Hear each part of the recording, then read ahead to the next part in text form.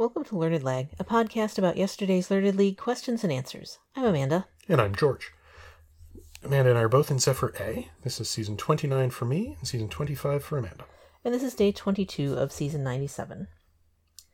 The first question asks us, in what TV miniseries was a newborn Mandinka baby held aloft by his father? The fact that the baby was African, and that it says that this image would become ironic later on, told me that this was Roots. Mm-hmm. I feel like I may have seen that scene in a comparison to The Lion King, which of course the question references as well. But I don't think I've ever seen Roots itself. I've seen a lot of parts of it, some of the iconic images from it. And this is one of them, so I was fairly certain it was Roots. Yeah, this one was much more of a guess than an actual knowledge for me, but I couldn't imagine that it was anything else besides Roots if it was, the way the scene is described of a baby being held as a symbol of opportunity and freedom, and it becomes ironic. Like, that sounds like being, subjected to slavery. So I figured that had to be Roots, and it made sense that, that connection with Africa and so on. It kind of makes me feel weird about the Lion King version of it. I don't like that real well. Not that I didn't already have some concerns, but yeah, I just figured this had to be Roots partly because there aren't that many mini-series to even really pick from in this sense. Like, certainly ones with the African connection to them, it just, it really narrows down the possibilities when you're asking about a miniseries, essentially. At least in an iconic one. Like, there are lots of them now, and they call them limited series sometimes instead of miniseries. But they were, in terms of iconic ones, I feel like that means it had to have taken place a few decades ago, I'm going to say. Like the advent of streaming and so on and premium cable doing lots of miniseries has really kind of changed that game. Mm-hmm. But I feel like for it to be iconic now, it had to be further in the past. And, if it's called a miniseries, that's probably also indicating it's further in the past. So Roots is exactly the kind of title that I would go for in that circumstance. And that was the correct title. Well done. Question 2 asks us, with a lot of extra information, what city did painter Alma Thomas work in and live in? Right. And it talks about her link to other American artists and teaching school in a particular location. And in particular was the first graduate of an HBCU's fine arts program.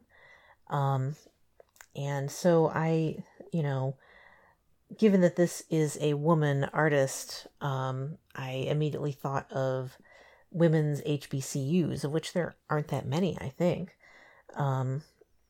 And so that made me think of Spelman in Atlanta. So that was kind of my top choice for where this would be, because I didn't know it, although I think I've probably heard Thomas's name previously, but just not with enough background to really pull it just from that.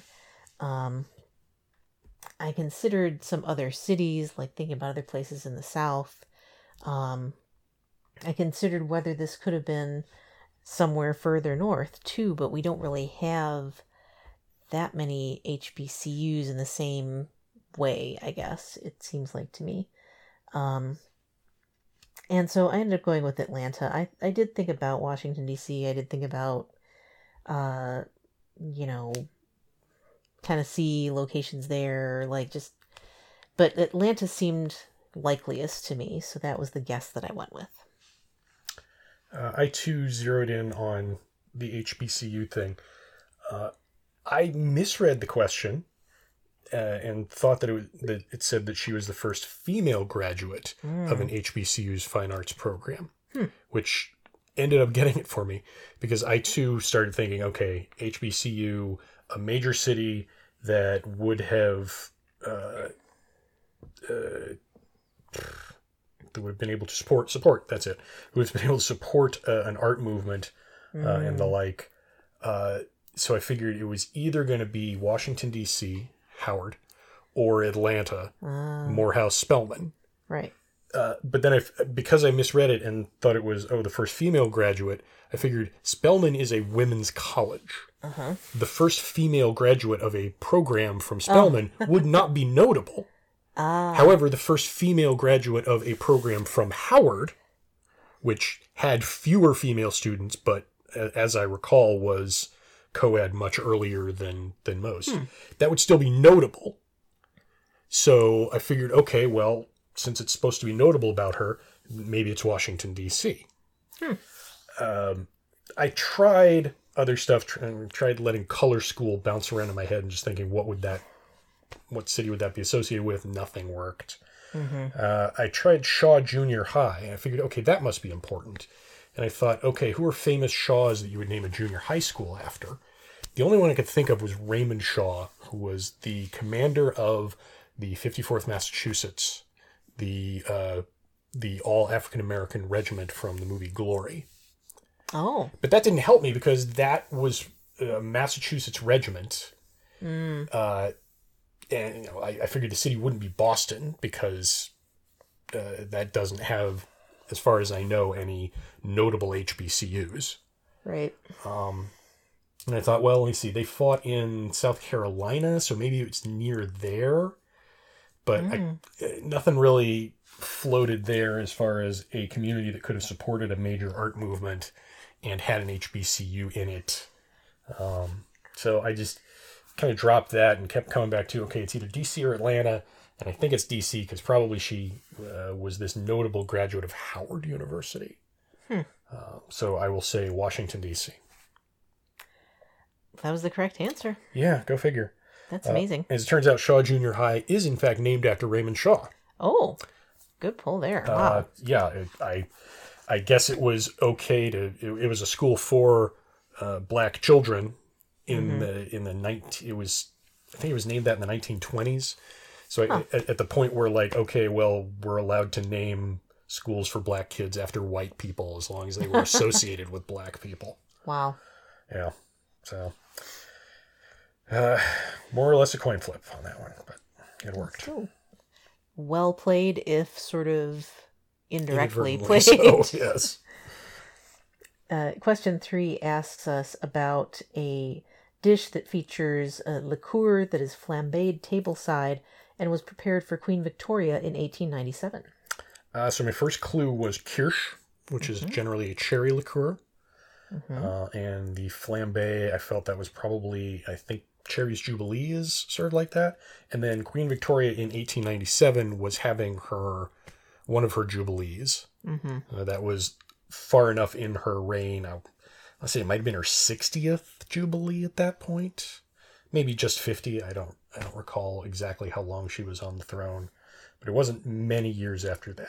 I think it was 1910 she died, so... Yeah, that sounded about right. 63 years, so that would have been about 50 years. Okay, yeah, we'll say Cherry's Jubilee. Right, and one of the things that's, well, a few clues really pointed me towards this one pretty quickly. Its namesake ingredient with liqueur, often kirsch. Kirsch is cherry-flavored liqueur. So that brings the cherries to the forefront right away. And flambéed tableside, that of course sounded like Cherry's Jubilee. And I note more retroactively than I did quite at the time that, I figured that the preparation for Queen Victoria in 1897 had to do with the Jubilee year that she, was being celebrated. But I note that it didn't say that it was invented in that year even, but that it was prepared for her in that specific year by this French chef who presumably was the creator of it, but I don't know that he was the creator of it truly, because the question doesn't quite specify that. That's a good point.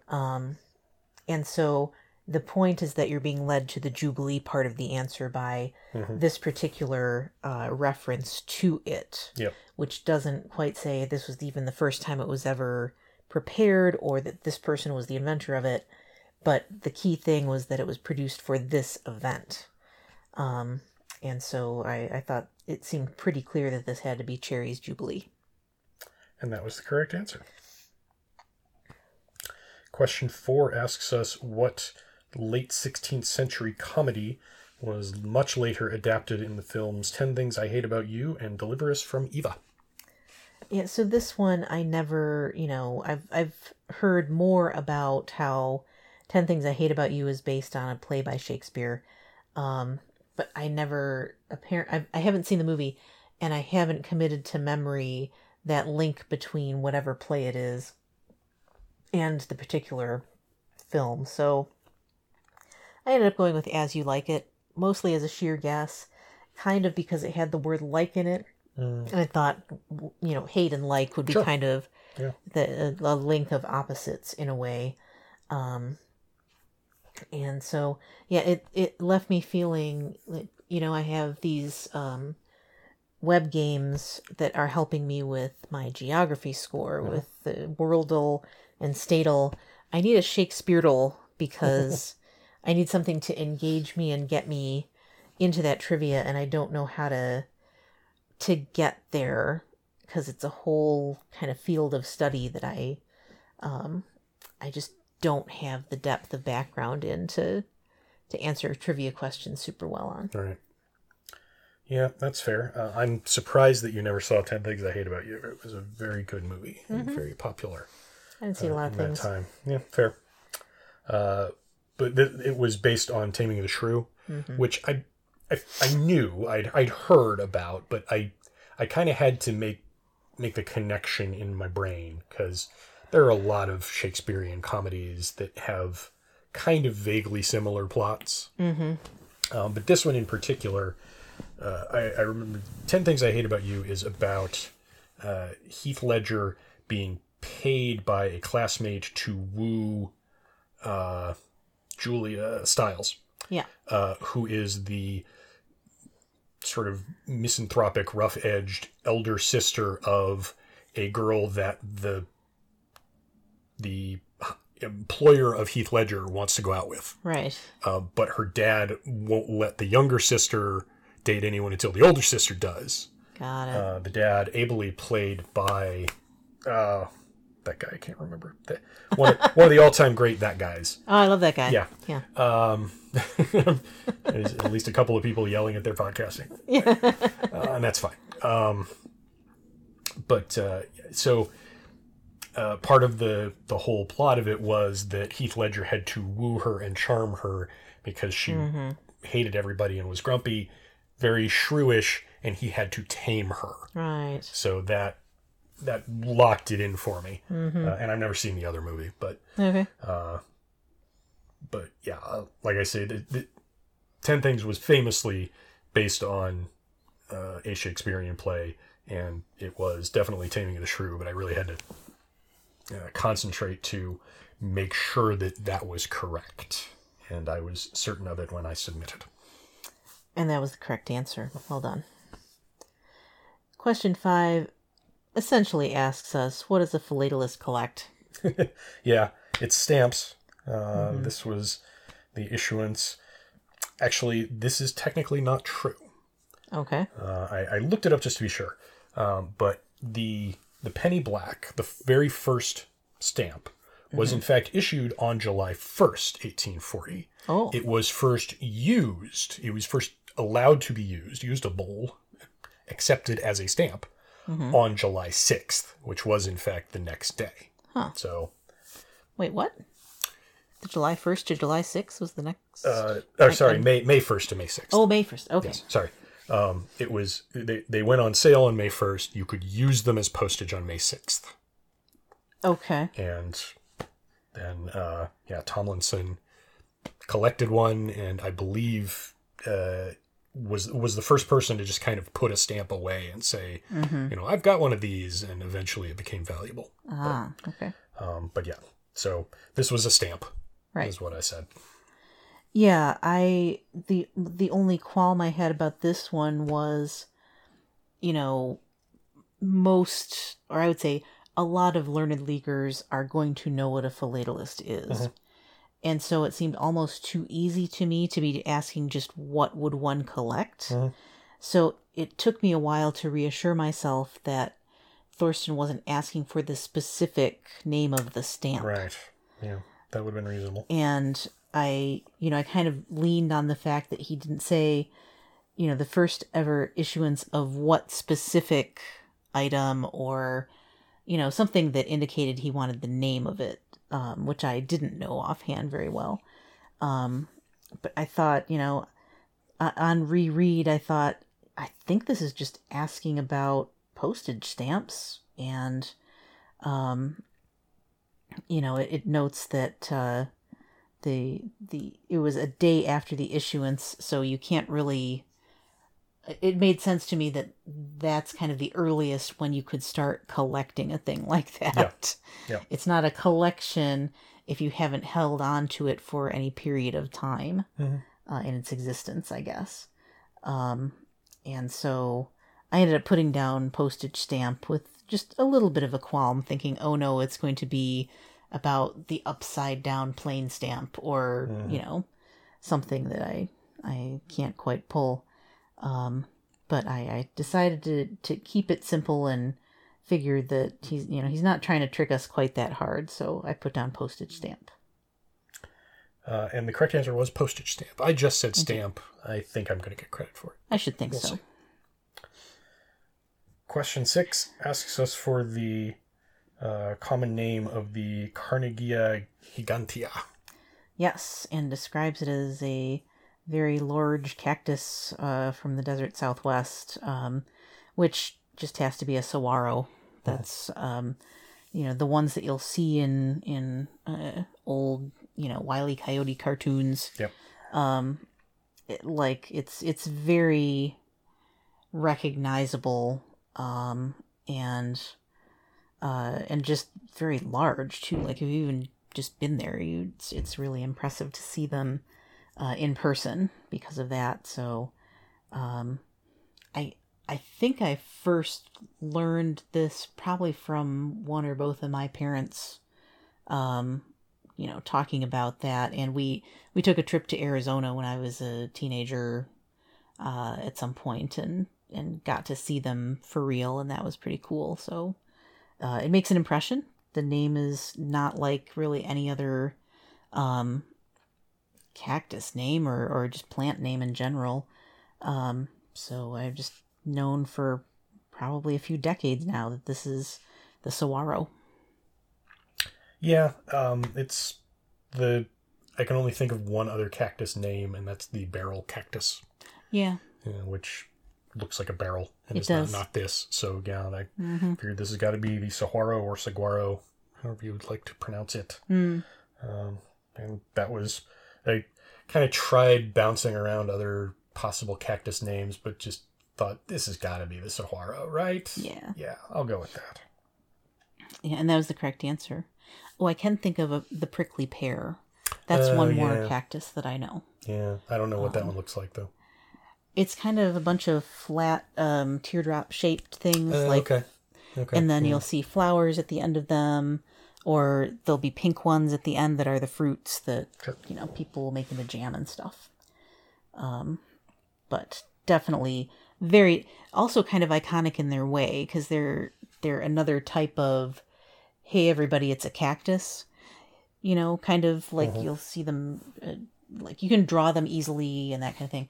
Kind of in the same way that the universal, Foley effect for "Hey, we're in the jungle" is a peacock's cry. It's that same kind of like the saguaro and the prickly pear, the ones everybody has probably seen on a Warner Brothers cartoon, right? Or the like, and may or may not know the actual names of. But yeah, this was a saguaro, of course. Yep, and that was correct. And so, congrats to you. Thanks. If I get credit for stamp, I will beard it. You'd better. Unfortunately, I am mathematically relegated at this point, unless, oddly enough, the person I'm playing today loses the rest of their games and forfeits one. Wow. Yeah. And the two other people above me have to lose all of theirs as well. And yeah, I'm out of it. It's just... As one of our friends said, so you're saying there's a chance? Yeah. Yeah, I don't know that I'm mathematically safe. But I, and I don't love that this was 4 out of 6, and I felt like there was at least one, if not two, that I really should have had. Because I kind of glanced past Washington, D.C. for that art question, and really there's not a super good excuse for not knowing a lot of Shakespeare-adjacent pop culture and the plays generally. I would definitely have given you no more than 1 on that one. Well, I can hope. I figured that you would have seen 10 Things I Hate About You. Yeah, I mean, you'd think I would. It was just one of those times when we were not watching a lot of movies, and fair. So kind of, especially like teen rom-coms, I guess. Mm-hmm. So, yeah, it didn't really cross the radar there. Reasonable. But yeah, I can hope that that's a low one. I figured the art question will be most people's 3-pointer of the day. Mm-hmm. Because just based on my sense of how widely known the various things are. Yep. So not giving up hope or anything, but sure wish I'd kind of plucked that one back. Yep. You are not mathematically safe yet. However, you are 14 spaces above the red, so a lot of things would have to go very comprehensively wrong for you to fall out. I worry about saying that out loud. Yep. So yeah, let's hope not. Fingers crossed on all counts. Indeed. And that's it for today. Tune in tomorrow for more post-game analysis. And remember, don't forfeit. Don't cheat.